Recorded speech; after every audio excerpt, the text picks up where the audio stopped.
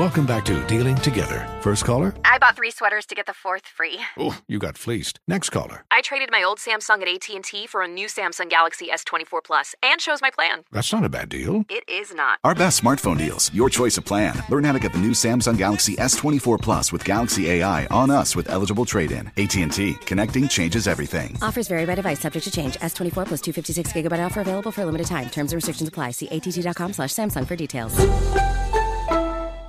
You're listening to the best of Kevin and Query on 93.5 and 107.5. The Fan. Good Wednesday morning to you. Again, if you are just waking up and you have a flight this morning, you are going to be delayed. The FAA delaying all domestic flights until at minimum 9 a.m.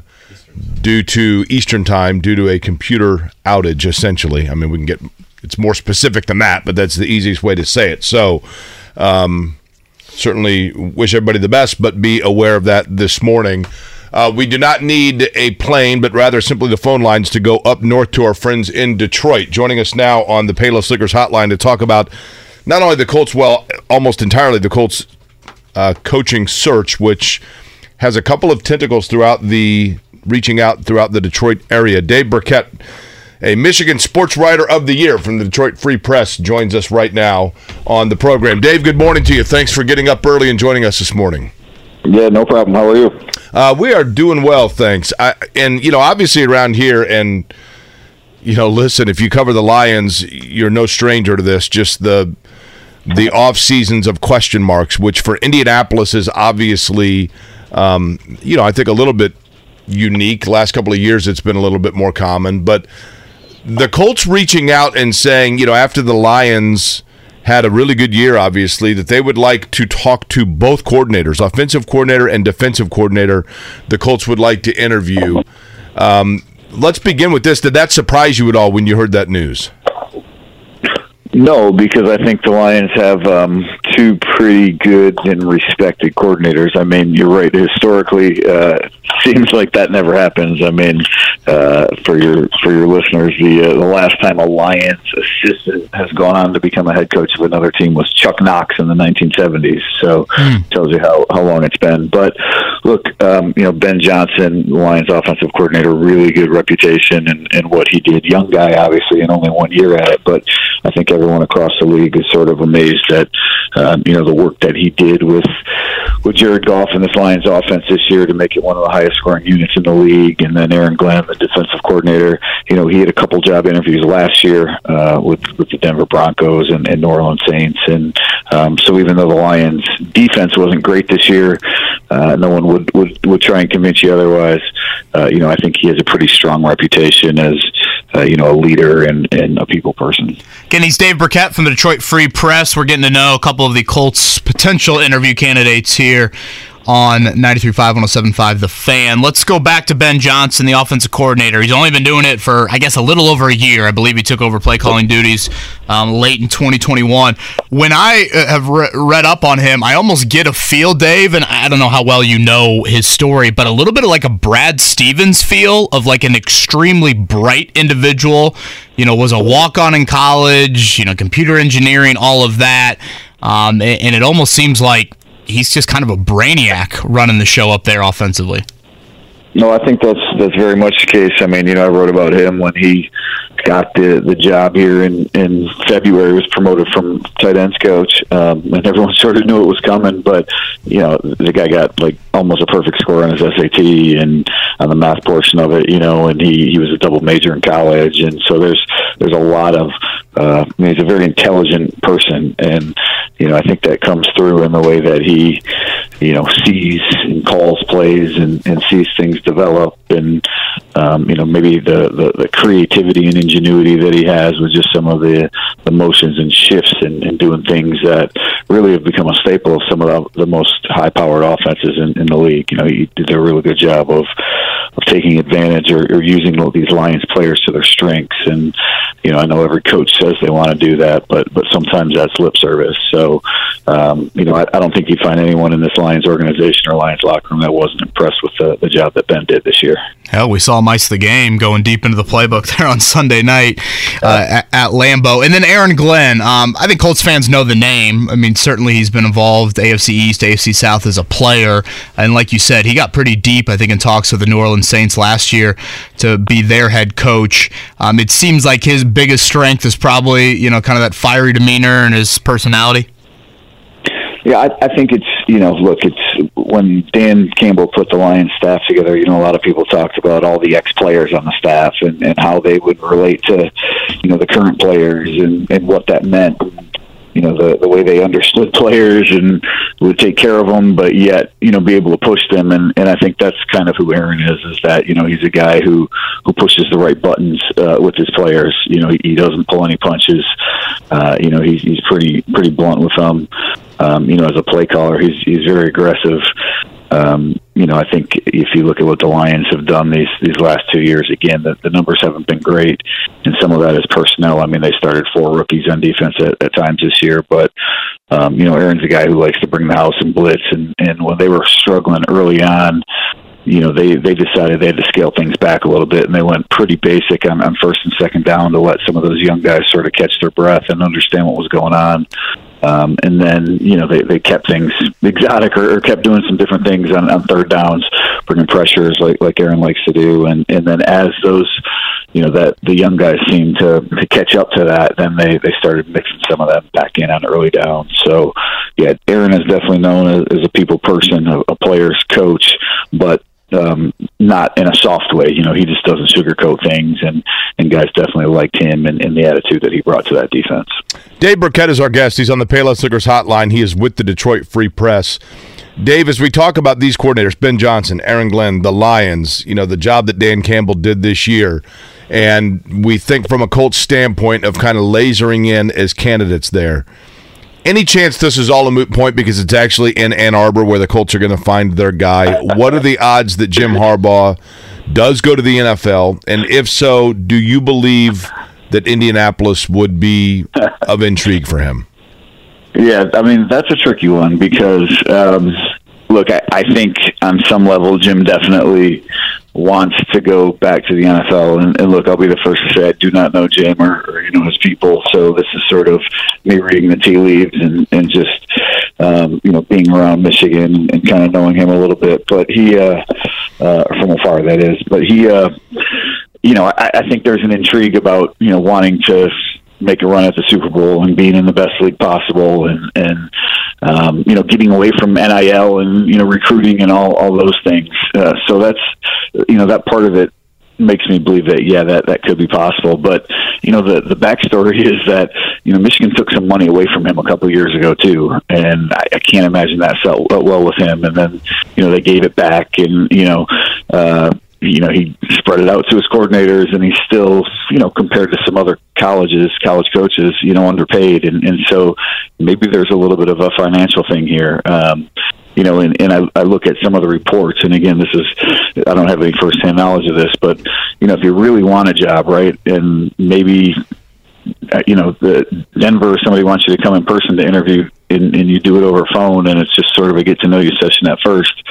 I don't know, if you really want that job, don't you, drop what you're doing to go do it in person? Yeah, and I thought about that. One that's reaching out to Carolina and not Carolina's reaching out to you, the weeks in advance of talking there.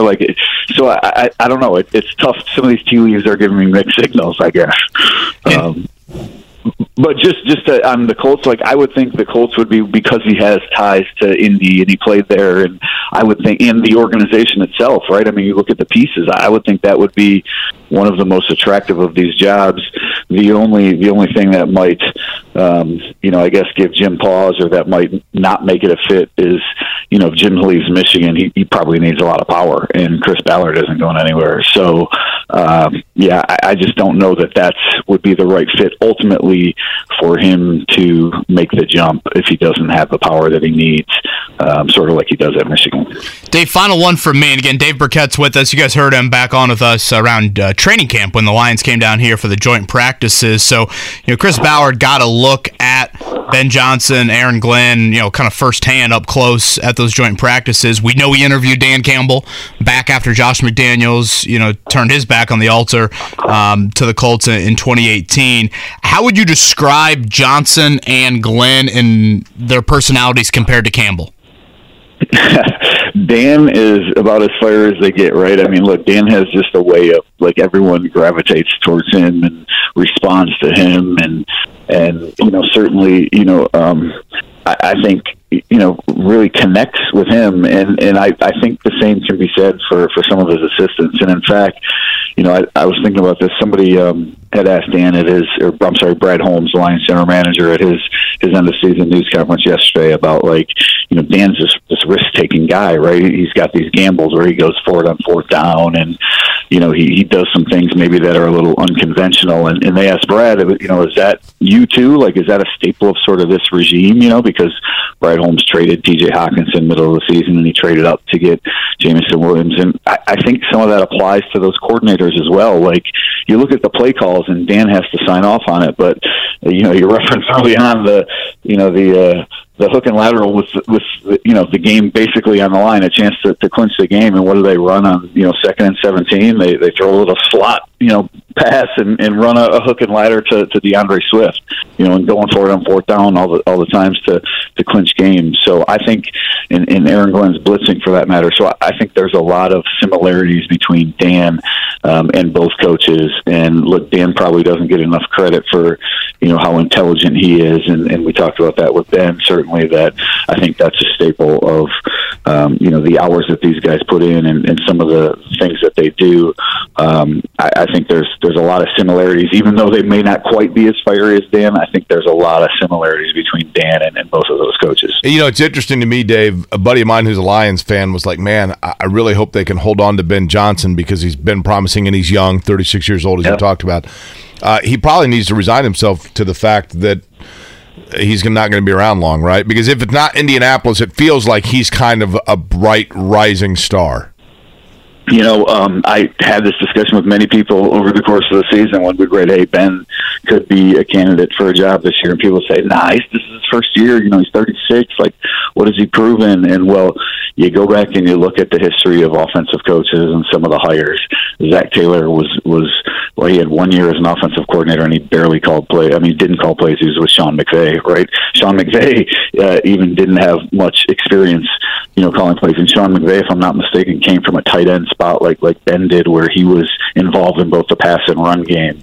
So there's other people that have really gone that route of being a bright young offensive mind when teams don't want to pass on that guy because they think they may have the next Sean McVay, and they want to, especially when you could be working with a young quarterback, they want that person in place. So there aren't a lot of jobs open. I'm not sure Ben's going to get one now. I think there's probably a decent chance that he does. He's going to interview really well, but if it doesn't happen this year, it's probably going to happen next year. Dave, terrific stuff. Again, a couple of guys on the Colts list, so it was enjoyable getting a little bit more insight into both of them. Thanks for waking up with us early and hopping on. No problem. We'll talk to you guys again. Life is full of things to manage. Your work, your family, your plans, and your treatment. Consider Kesimpta, ofatumumab 20 milligram injection. You can take it yourself from the comfort of home. If you're ready for something different, ask your healthcare provider about Kesimpta and check out the details at Kesimpta.com. Brought to you by Novartis Pharmaceuticals Corporation. Life is full of things to manage. Your work, your family, your plans, and your treatment. Consider Kesimpta, ofatumumab 20 milligram injection. You can take it yourself from the comfort of home. If you're ready for something different, ask your healthcare provider about Kesimpta and check out the details at Kesimpta.com. Brought to you by Novartis Pharmaceuticals Corporation. Look, I failed. I'm not going to sit up here and make excuses. Failed a lot of people. Some of the opening words there yesterday, Chris Ballard's season-ending press conference, playing a lot of audio for those kind of looking for a written recap on that. Got some of it up on our website, 1075thefan.com, and certainly our next guest as well, ESPN.com. He is Stephen Holder. He joins us now. Stephen, I'll leave it pretty open-ended to start. just kind of your overall thoughts on the Chris Ballard we saw yesterday. Yeah, so I'm a little hoarse, okay, guys, so bear with me. Can you understand what I'm saying? We'll call you Pony. Sound outstanding, honestly. All right, good. So I think that my big takeaway, or one of my big takeaways, was that he was his tone, I thought, was appropriate. And I think by that, what I mean is, Chris Ballard, he is very much, a big talking South Texas guy, right? And he is that by nature. And I think yesterday, we saw a guy who had to kind of take it on the chin, and he was definitely humbled by what has happened. And I thought that was important because optics matter in these situations, particularly with a fan base that right now is just ready to there's a lot of kindling there, right? And if you spark a match, you're going to set people on fire right now. And so I thought he took the right approach from a tone perspective. Now, beyond that, I actually think he came across pretty well overall. I think he said the right things.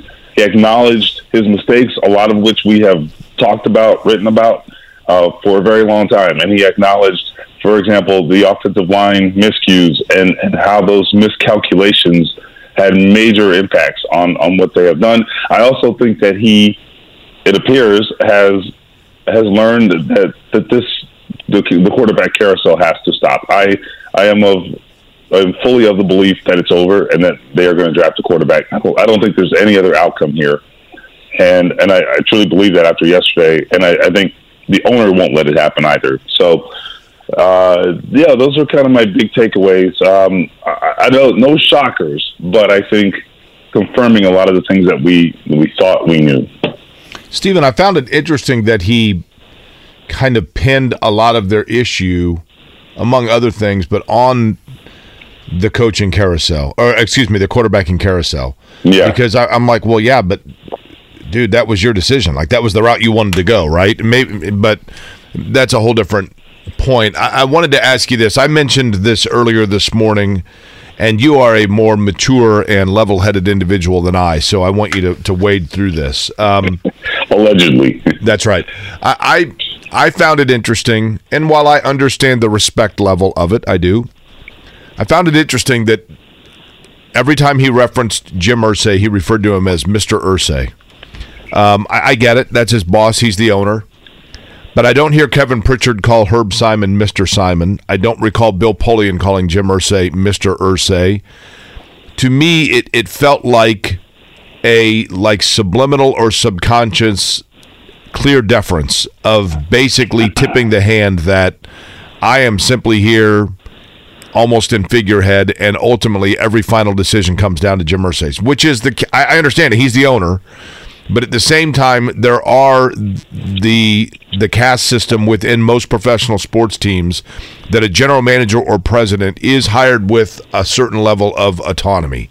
Am I overthinking it, or was there a little bit of that there? Well, I would say if you're around that building much at all, you hear him referred to as Mr. Irsay every day, right? That's just the way people refer to him. Well, why? I don't know. I don't work there. I don't know how that works. But that is a very, very common thing that I hear literally every day. I think the relationship between Chris Ballard and Jim Irsay, I think he described it relatively accurately in that Chris does voice his opinion, and probably stronger than people think. At the same time, I do think that the owner has been a little more strong-willed of late. He's been much more strong-willed. Look, I mean, we were talking about this yesterday, KB and some other writers. I mean, Chris has had a lot of autonomy, a lot, in previous years. I mean, if you go back to Josh McDaniels, for example, that was not Jim Irsay whatsoever. That was all Chris Ballard. Frank Reich was Chris Ballard. I mean, Jim Irsay was on board. Chris had ties to the Colts, so Frank had ties to the Colts, so he was certainly on board with it. But Chris has had a lot of autonomy. There's no question about it. He seems to have less of it right now. I don't think that has anything to do with how he referred to his boss in that press conference. I just think that is just a fact of what we have observed lately, and I think Chris acknowledged it, frankly. Is surrendering some of that autonomy part of the reason Chris Ballard is still here? I don't think it's anything explicit. Now, this is my observation, right? I don't think it's anything explicit that they have necessarily agreed upon. Like, hey, this is how this is going to work, X, Y, and Z. No, I don't think that has happened. I think there have been just some specific things of late where Jim Irsay has inserted himself much more than he has in the past. Whether that continues remains to be seen. But he has certainly done that more so now than in the past. Again, he's Stephen Holder from ESPN.com, and he's with us here on the Payless Liquors Hotline. Stephen, I want to get a little bit more into how Ballard has operated at quarterback in his tenure, and more like into the why. Do you find it odd at all that he came from Kansas City? He was one of the early Patrick Mahomes identifiers within that organization. I'm not going to pretend to know how much involvement he had, but again, he was there until about January. They drafted Mahomes. They traded up and drafted Mahomes in April. But in the fall is where they, kind of started to get enamored with Patrick Mahomes. So given the fact that Kansas City has been easily the most consistent team in the NFL, certainly the AFC over the last handful of years, do you find it odd at all that he has backed off of not doing something that Kansas City did over the last, kind of 4 off seasons when you look at the draft and all of that? That's an interesting question, and actually there's a good basis for that too. I agree with you. I think that, let's back up. So back in Kansas City, the way Ballard has described this in the past, if I recall correctly, is that fall where Patrick Mahomes was still playing in college. I believe John Dorsey was the GM in Kansas City at the time. John sent him down to Texas to go scout him personally because he's like, hey, we like this kid. I want your thoughts. And so he went and scouted him in person, and they were on Patrick Mahomes the whole time. There's no question about that. And they were very aggressive in going to get him, right? They made a very aggressive trade up in the draft. Chris Ballard has not done that. I would say it is interesting, and it actually, I think, is probably in line with his nature. I asked him this yesterday. I said to him, I said, look, there's a perception among fans that you are not aggressive enough. Mm-hmm. And I think he knew what I was getting at, and he had some receipts that indicate otherwise. The trade for DeForest Buckner was, you could argue that was aggressive, but they have certainly, or he has certainly had a history of trading down much more than trading up to go and get a player. And I just think that speaks to his nature, which is, hey, I think I'm a pretty good draft. I think I execute pretty well in the draft. So if I get more draft picks, we'll get more good players. And that's his thought process, right? And it's not necessarily wrong. The problem is it doesn't fix your quarterback problem. So he's trying to apply the consistent theory. He's big on his process. He's trying to apply that process to the entire team. The problem is that does not get you a quarterback in today's day and age. I kind of got the feel, Stephen, or I wonder this. Stephen Holder's our guest. He's on the Payless Liquors Hotline. You can read his work at ESPN.com. I got the impression that Ballard has resigned himself to the fact that the time is now, and he's painted into a corner on drafting a quarterback. But his hesitation is perhaps this isn't the year to have to do that.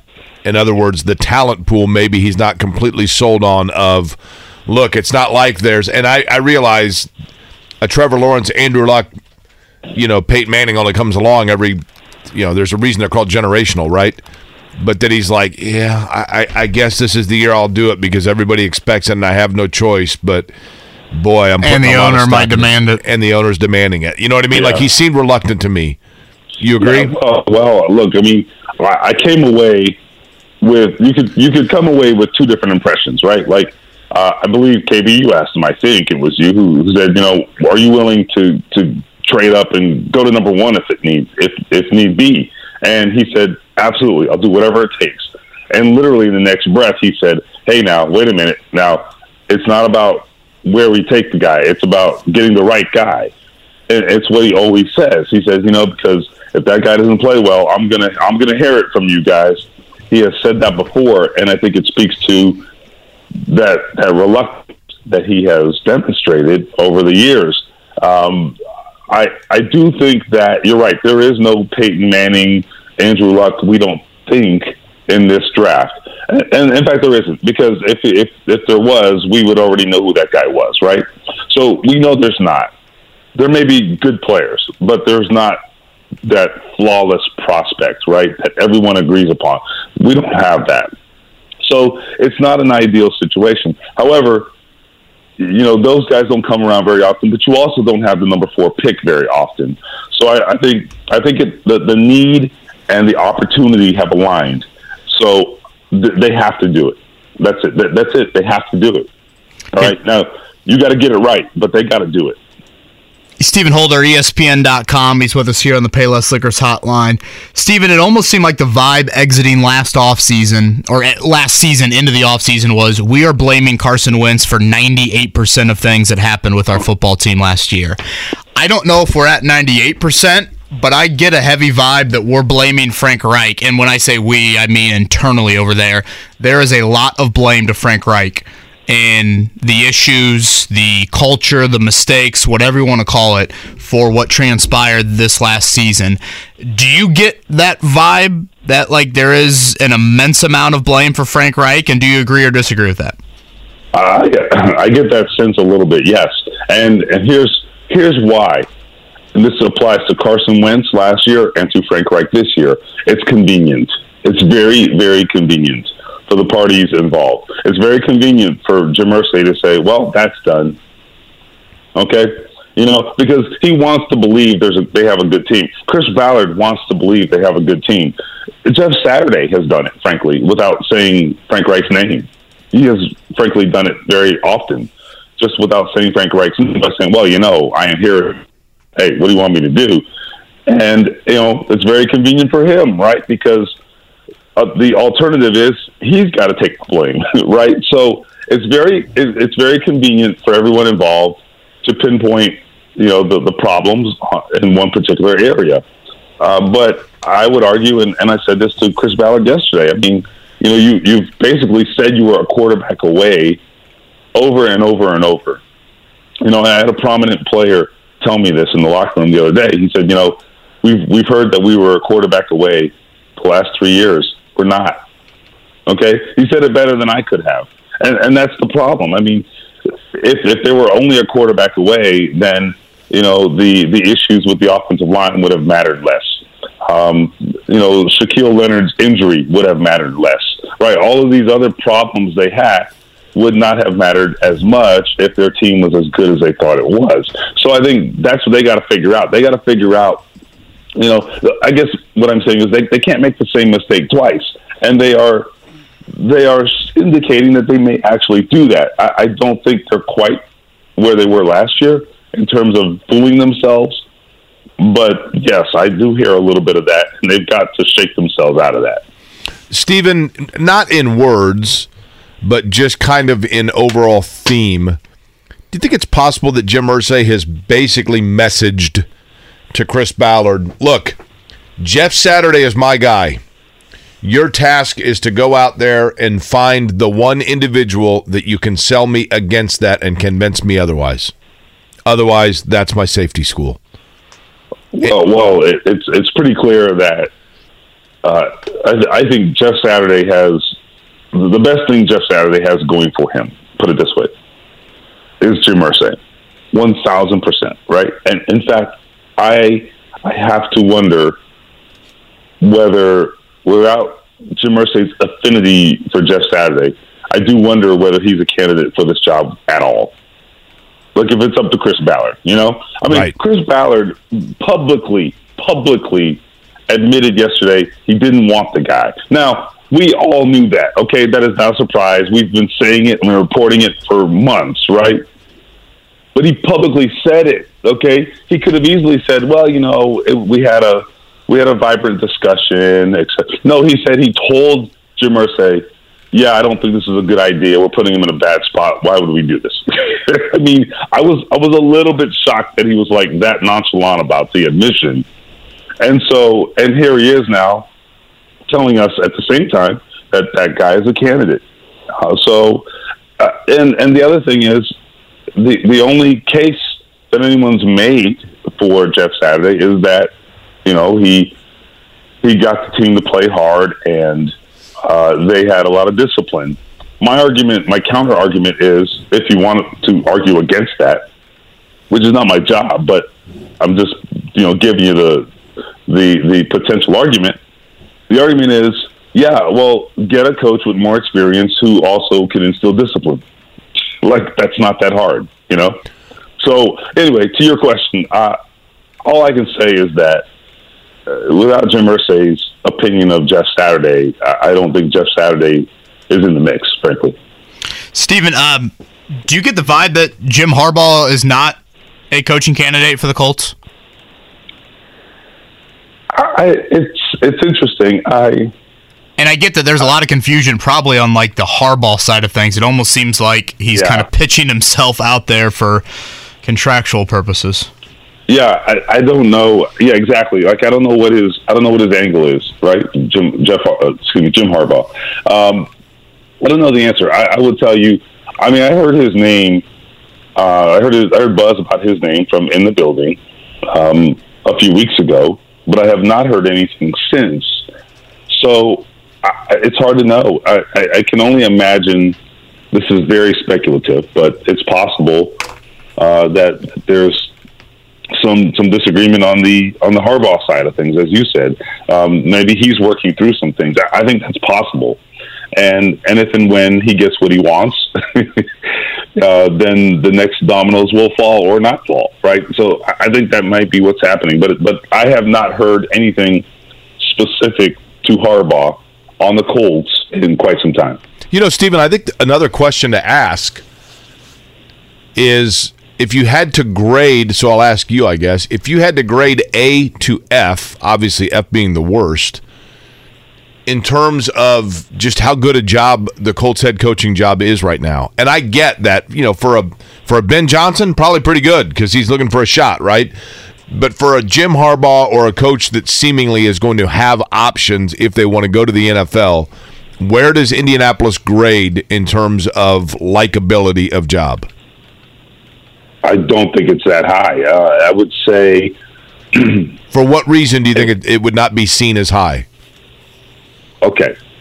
And I would put it in the sort of C range, which is, I don't think it's necessarily the worst job ever, but you got a lot of complications here. So, okay, here's a couple. Number one, the quarterback issue is the first. Now, I know they have the number 4 pick, but look, have people paid attention to young quarterbacks around the NFL? It's 50-50 at best. Right. Okay. And that's by like year 2, right? Right. And then guess what? I mean, so like take Robert Saleh in New York, right? This is a guy who I think is an excellent football coach. And you know what? And he's going to be under a lot of pressure next year. You know why? Because his quarterback situation sucks. And because he hasn't had an opportunity to really show that. He hasn't had an opportunity, I think, to really demonstrate the kind of coach he is, because he's been undermined by young quarterbacks. And so my point is that could be prospective Colts head coach. That could be them. We have no idea how this is going to go, and it is a crapshoot. I think they need to go draft that quarterback, but it's a crapshoot. Okay, let's be honest about this, and the fans have to be honest about this too. The other thing is, I think they're a team that I think whatever window they have, if they had a quarterback, let's ask this: if they had a quarterback right now, a viable quarterback, you would think, okay, they have some kind of window open to maybe compete, but I don't think it's open for as long as maybe they think. You know what I mean? Like some of those guys are getting older. You start to worry about injuries, and they have some, like Shaquille Leonard. What's his situation? Things change fast in the NFL, is what I'm saying. So the impression of the Colts 2 years ago has nothing to do with where they are right now. 2 years from now, they could be in a much different place. They could be a team that's a has-been. And a lot of those players are not in position or are not in the prime of their careers. So I don't know that you can even hang your hat on that. The non-quarterback spots on this team still pretty good, but I think it's not as much of a slam dunk as maybe it was, if that makes sense. Stephen, last one for me, and Stephen Holder with us from ESPN.com. Typically, a Ballard season-ending press conference would lead to a lot of personnel-specific questions, like your free agents and your players, and obviously, for many reasons, we just didn't have a lot of those yesterday, but there were some. What I got from a few of them, he thinks Bernhard Raimann can very well be the left tackle of the future, so I almost kind of cross left tackle off the list in Ballard's eyes for this offseason, at least with a really important resource. He sounds very open to paying Jonathan Taylor the money that Jonathan Taylor's camp will probably want, and he is a big fan of Michael Pittman's as well. Probably not, unquestionably number one guy, like he can do anything he wants with the football in his hands, but he likes him. Taylor and Pittman both do extensions, or could have extensions, I should say, this offseason. Your thoughts on that and any other personnel stuff? Yeah, I would agree with everything you said there. Those were my impressions as well. I think the Michael Pittman thing has been a question for me because Chris Ballard's never really spent money at that position at wide receiver. So we'll see what happens there.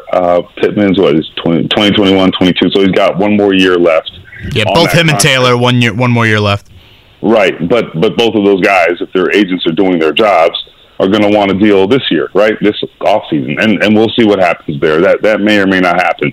But I do think the question that we didn't get to ask, and he probably wouldn't have answered it anyway, is do they need to go big at the skill positions? Because as much as I like Michael Pittman, I think they need another chip there. And that is something he's never shown any willingness to do. You are going to have a very young quarterback here who you are very invested in. Go help that kid. For the love of God, go help that kid. And you're not going to do it by having just sort of a middling wide receiver group. I thought they were fine this year. I don't think that was their problem necessarily, okay? Let me be clear. But they don't have a threat at tight end. Jelani Woods was really their biggest threat. They don't have a wide receiver who keeps you up at night, even though Michael Pittman, very good, not elite, but good. And so I just think that is going to be the difference, passing game being just kind of meh versus, oh my God, these guys are really good. And they can't get to really good, I don't think, with what they currently have. I think your voice sounds kind of badass this morning, to be honest with you. Like, I don't want to be awkward here, but I think it's kind of cool sounding. It's making some great improvements, Steven. You said you were a little hoarse, and I thought, well, okay. And then I don't know. It's not Barry White level, but it's kind of cool. Oh, this is awkward. Look, the raspiness is, I get it. You're into that. I get it. It's good. It's good. Well, I'm just saying. Yesterday, Chris Ballard just confessed to the things he likes. So what the hell? Now. Open book here, right? Yeah. Oh man. Oh, did he ever? Yeah. Stephen, thank you for all the Wednesday conversations with us throughout the season and continuing it here early in the off season. We probably will bug you a few times here in the coming weeks and months, but have always enjoyed our weekly chat. So thank you for that. I wouldn't be surprised. Life is full of things to manage. Your work, your family, your plans, and your treatment. Consider Kesimpta, ofatumumab 20 milligram injection. You can take it yourself from the comfort of home. If you're ready for something different, ask your healthcare provider about Kesimpta and check out the details at Kesimpta.com. Brought to you by Novartis Pharmaceuticals Corporation. Life is full of things to manage. Your work, your family, your plans, and your treatment. Consider Kesimpta, ofatumumab 20 milligram injection. You can take it yourself from the comfort of home. If you're ready for something different, ask your healthcare provider about Kesimpta and check out the details at Kesimpta.com. Brought to you by Novartis Pharmaceuticals Corporation. It's the fourth pick of the draft. We aren't, excuse my language, but we are We earned that.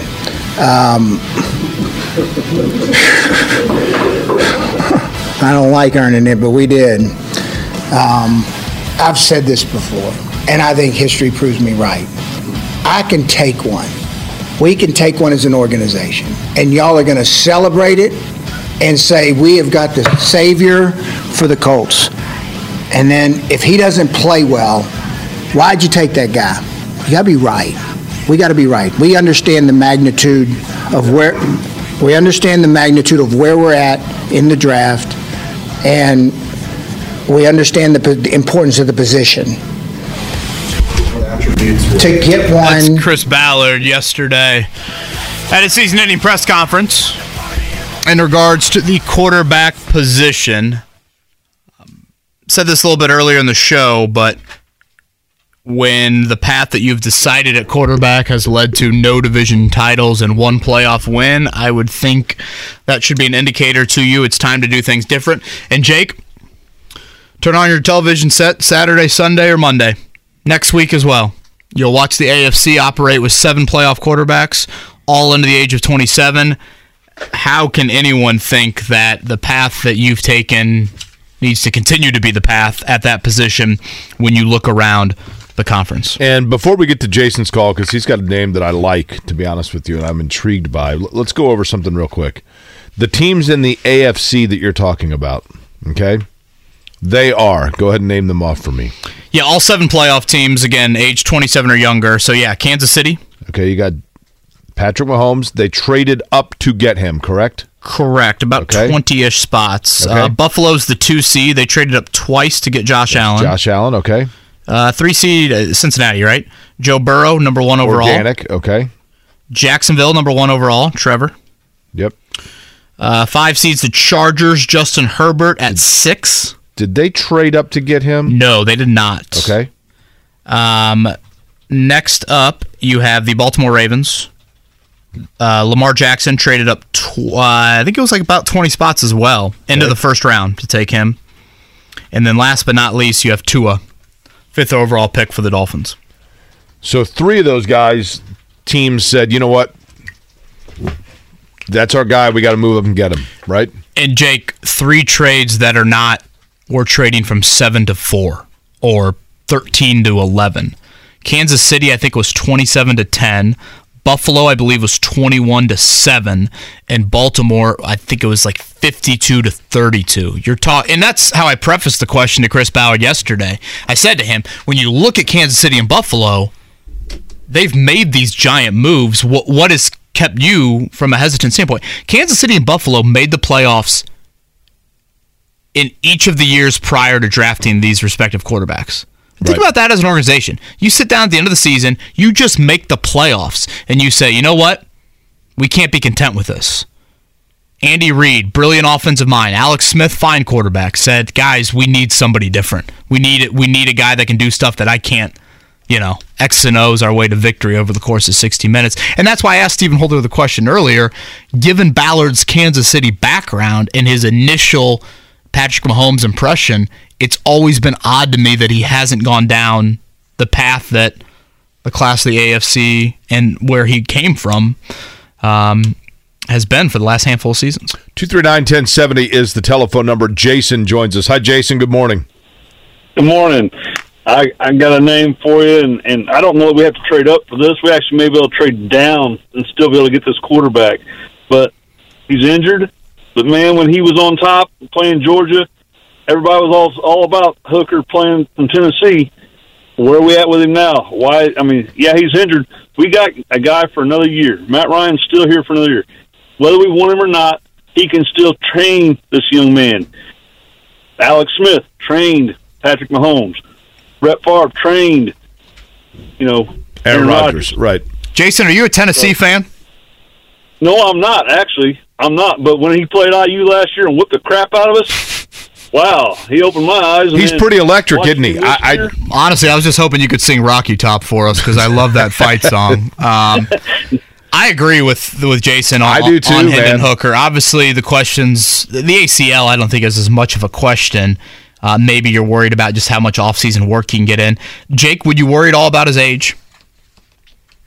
I think if you threw him into the AFC playoff quarterbacks, I think he'd be the second or third oldest. I think he's 25. Mark, if you mind looking that up. He will turn 25 in 2 days. Brandon Weeden probably hurt a lot of guys in that regard, right? Gosh, don't even bring up that name. Because he was a guy that was... Chris Wenke. Brandon Weeden got his AARP card like 5 years ago, didn't he? I got mine at like 40. So age would not worry you? Be 25 years old. He'd hit that second contract at 30. Again, he plays a position where, we see guys that can get into their mid-30s and still play pretty good football. Age to me is like the SATs when you're coming out of high school. I think it's a tiebreaker. I don't look at it first. It's like if it's between two players and you go, okay, you probably go with the younger one. But I do think that he is electric. I think he's, again, I don't know what his size is and that kind of thing. And it's not like I sat here. Dude. Not like, I'm looking here, 6'4", 222. Yeah, that's pretty well impressive. built. Yeah. Yeah, I don't know if I'd use electric, Jake, but certainly what they did at Tennessee was impressive. Now, that college offense, I think there are some NFL skeptics of it. Like, is it too gimmicky? Do we not do enough of that in the NFL to get him to play to that level? So, I like him, but I'd go different routes. Now, I wish he could have... Hendon Hooker, whether it would be a couple of incompletions or just some more passes before he got hurt, to his completion percentage career, 66.6. I'm not a big fan of the 666 there, but Yeah, boy, I thought you were going a different number in regards to Hendon Hooker. Build your own joke, right? Mm-hmm. Simply 2.4 percentage points away. The maturation by Mark Dykton there. Just calm over there. Yep. Hey, the only reason I bring it up, Chris Ballard said some things yesterday that got me, oh boy, I need to hide behind the laptop here 27 touchdowns, only 2 interceptions. If he doesn't tear the ACL, does he win the Heisman? Probably, yes. Because Tennessee doesn't. Yeah. I guess were they already losing to South Carolina? I kind of forget how that game unfolded when Hooker, I think they were getting beat pretty soundly in that one, but they certainly would have been in the mix. Jim Caldwell interviewing for the Broncos job today, by the way. I like Jim Caldwell. Mm-hmm. Does Peyton Manning get Jim Caldwell that job?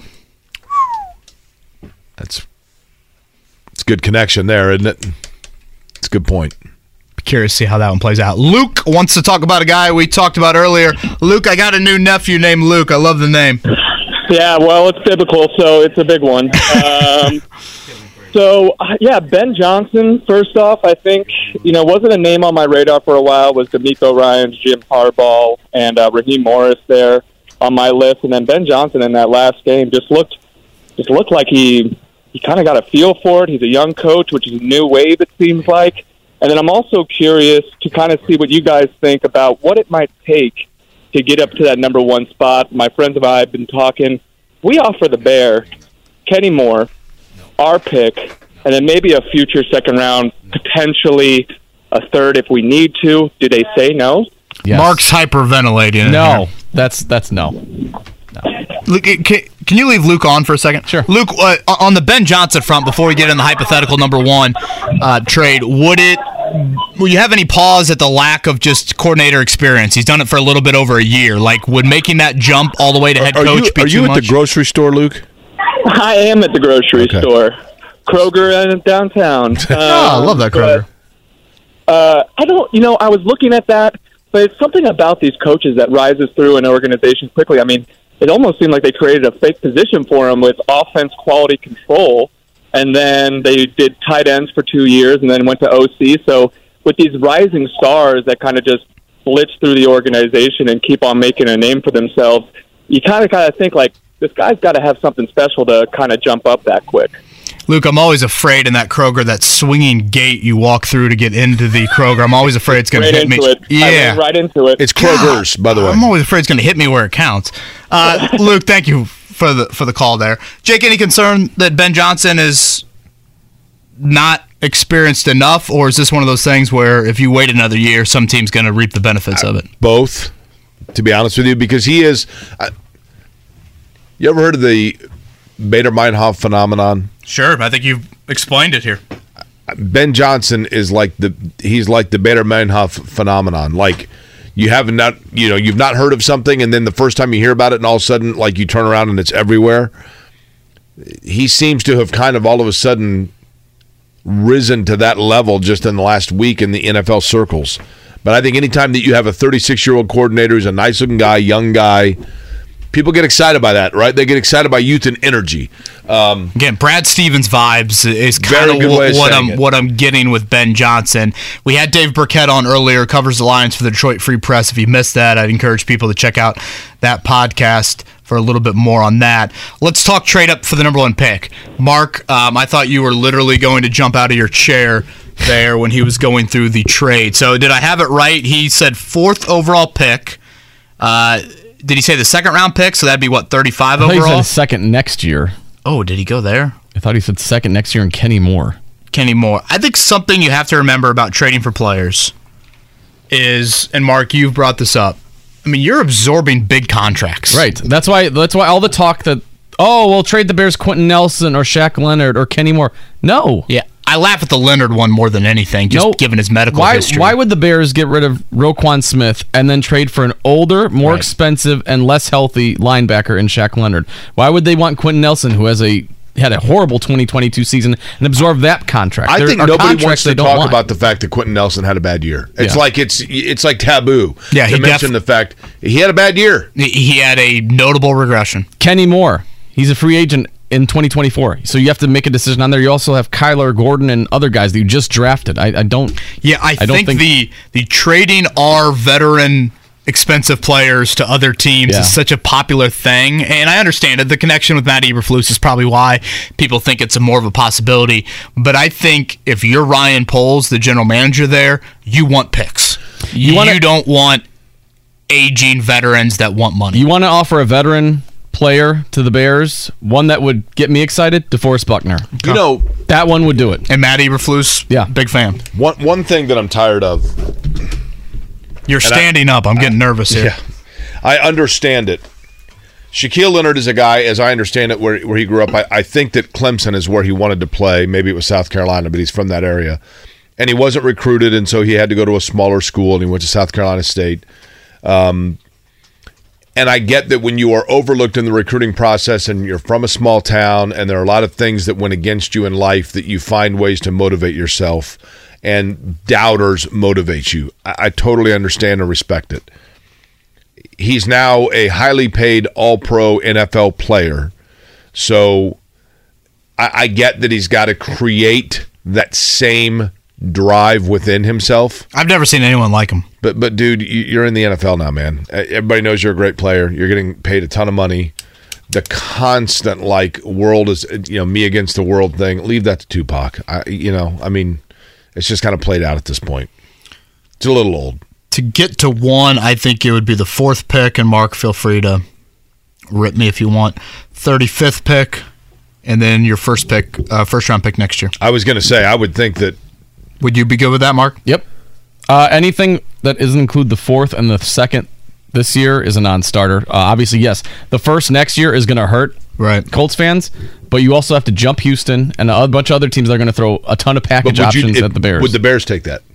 I don't know if they will. I mean, they're going to be fielding offers left and right. Because you don't fall back that much. And I think you're also projecting do you think the Colts are going to be good next year? Exactly. And if you don't think that, then you're projecting that could be another top 10, top 5 pick next year. Because if you're the Bears, you look at that and say, 2 quarterbacks will go above us. We're sitting here at the 4th pick. That means we either get the 2nd best defensive player in the draft in all likelihood, or the best non-quarterback on offense. And I don't know if there's a wideout worthy of going to 4. I don't know if we've heard a lot of that chatter, but that is a position that you would have to. If Marvin Harrison Jr. was available, then yes, there would be. But I don't think there a wideout that is on a roster somewhere that is expendable that somebody could dangle to the Bears along with their pick and make that to sweeten the pot? Kind of saw a little Chase Claypool of that back around the trade deadline. Jacob wanted to talk left tackle. Jacob, good morning.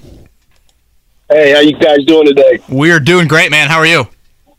Hey, I'm good. Hey, before I comment, man, I just want to say, man, I greatly appreciate you guys, man. You guys bless me every morning driving into work, listening to your guys' show. I love the dad jokes.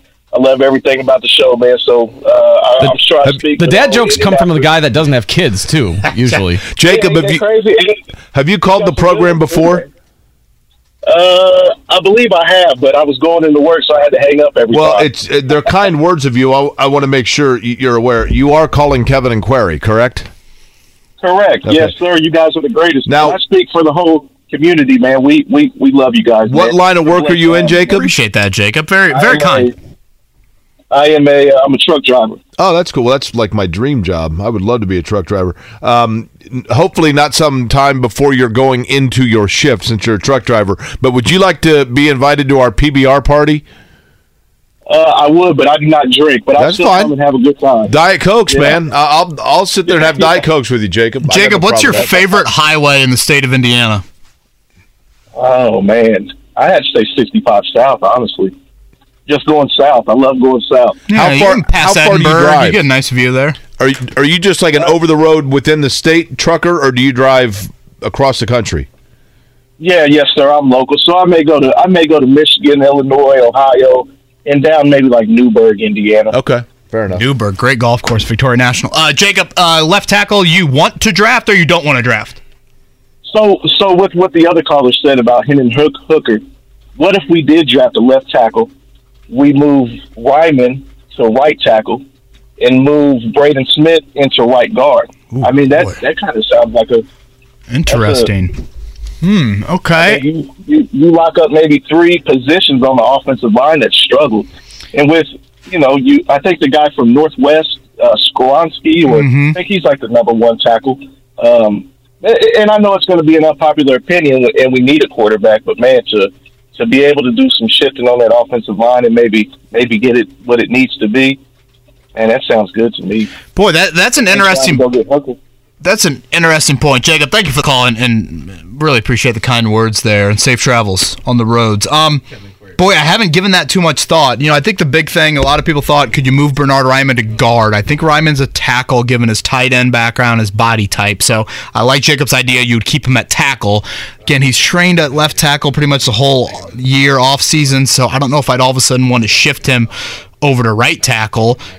Could the Skoronski kid out of Northwestern or another tackle, could they just play right tackle and then you move Braden Smith inside? Because, Jake, when they moved Braden Smith inside earlier this year for a game or two, the thought there was to get a little bit more power in the run game. They felt like they were honestly just too weak, and I mean that physically, at right guard, just getting run over at right guard. So I still don't like it in round 1, and I kind of think a weapon early in round 2, but given how the offensive line has played this season, I'd be talking out both sides of my mouth if I sat here and said, you definitely don't take an offensive lineman that early. I don't like it, but I can hear you on it. The Colts have a history of dominant linemen from Northwestern. I'll say that, but I can be Who am I sold missing on besides Chris Hinton? That I'm just saying, Chris Hinton. I mean, arguably their best lineman ever, right? I can be sold, but it's a risk. I could be sold on sliding out of, waiting until round 2 to take your quarterback, quite frankly, if they think Hendon Hooker can be that guy.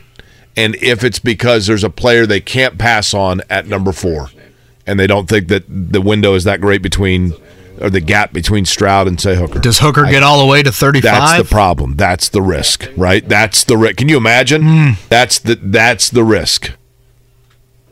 But I'm open to it. I'm open to the thought of it. 65 South. That was an interesting answer. You got Edinburgh. Yeah, 65 South to me, that stretch between Edinburgh and Seymour. I always enjoy seeing Louisville. I mean, Columbus, you get the weird arch things. I don't know what's really going on there. Is it a bridge? Yeah, it's a bridge type dealio. But then from Columbus to North Vernon is just ugh. There used to be outlets in Seymour. I went in one time to the J. Crew outlet, and I was like, wow, there are cars in the parking lot, but it doesn't look and it looks kind of busy, but everything else is kind of slow. And I went in and shopped for 10 minutes and went up to the counter and set everything down, and the gal said, what are you doing? And I said, I'd like to buy this merchandise. And she said, this is our holiday party. We're closed. Oh, okay. So I got a cookie and a hot chocolate and said thank you and left my stuff on the counter and walked out. A cookie and hot chocolate, say no more. Exit 95, that was a popular one for me in high school, Jake. You turn right, go to our regional golf course, turn left, go to the Legends or State Finals golf course. So yeah, Exit 95 for me was a popular one off 65. We got a ton of calls. We probably only have time for one or two more. Let's go with Tim. Want to talk about moving up in the draft. Morning, Tim. Hey, guys. After I just heard your hypothetical on moving up and having to give up a first-round pick next year, I almost threw up in my mouth thinking about drafting a quarterback. And these guys, I mean, it seems like it's a 50% hit rate when you draft a quarterback in the top 5 that they're going to be your franchise quarterback. And then if we draft Young or Stroud or Levis, whoever it is, and then they're a bust, then aren't you like hosed for the next 3 or 4 years now because you gave up that first-round pick next year? Welcome to the reality of the NFL when Peyton Manning and Andrew Luck aren't in your lap. Right? Right. I get it. That's the scary part, Tim. That they could easily be Zach Wilson as they could be Joe Burrow. Sam Darnold. I mean, Matt Bortles. I mean, the list goes on. Yeah. Maybe it's even less than 50%. Yeah, and thank you for the call, Tim. I want to make this very clear, Jake. It's the path, in my opinion, you have to go down, draft a quarterback to try and have a franchise that can win at the highest of levels for a decade. But by no means am I saying is it the easiest path. Like, it's not easy. Right. There's a correct. At all. I mean, it is a crapshoot. Mark, one more. Let's go Randy. Randy. Hey, nice talking to you guys this morning. Randy, I feel like all Randys just are just loud, bring great energy. Would that describe you? Not really. Oh, okay. You sound like a fun guy, though, Randy. Totally wrong on that, Randy. Thanks for calling, though. Randy, here's what I picture of a Randy. You ready? Yep. Do you wear flannel? No. Really? Okay. Well, we are really striking out here. Mark, you want to try it? Randy, what part of Indiana are you from, Randy? Just east of New Palestine. Okay, fair enough. Well, I'm glad you can hear us. What's going on this morning? Good morning to you. I'm thinking a little bit outside the box here on the QB. If you would look at Jordan Love, if he was coming out in this particular draft class, would he be ranked up there with the current C.J. Stroud, Bryce Young, Will Levis? And if so, he's already served, 3 years as a backup to Rodgers? What about trading for him? Appreciate that call, Randy. Couple things on the Jordan Love front. Chris Ballard is still here in Indy, so I find this relevant. Ballard was not too enamored with Jordan Love coming out of the draft. Had some personal conversations with Love and just wasn't blown away by what Ballard feels like is necessary from a quarterback leadership standpoint. Now, does 3 years of quarterback mediocrity change that opinion? Does he feel like there's more maturation there? We'll see, but I think it's worth mentioning because Ballard is still here. The other thing I think worthy to point out, Jordan Love, he's been in the league for 3 years. Is this his 4th year coming up? Yeah. Gosh, that's crazy. You would have to pay him. Yeah. And what would that contract look like? I mean, I have no idea what Jordan Love is going to merit there. And then, of course, if Aaron Rodgers hangs it up, I mean, Green Bay is going to keep him, right? Packers suck! You wonder if that means Green Bay would up the price for him because they know that would be interesting is to see what Green Bay offers him. That tells you what they think of him. That's such a small sample size that he's given over those 4 years. That's such a risk to... You'd have to trade some premium draft capital just for that. Better chance Aaron Rodgers or Tom Brady is playing quarterback in the NFL in 2023? Aaron Rodgers. They owe too much. The Packers have too much money that they owe him for him to walk away. $56 million. But Brady's got this internal drive / narcissism that makes it hard to think that he's not going to walk or that he's not going to return. Raiders. I think the Colts play the Bucs and the Raiders for what it's worth next year. So the Colts, I feel like for the last 3 years, I've walked out of Lucas Oil Stadium and been like, oh, it's pretty cool. This is the 7th to final time that Brady's going to be here. Seriously.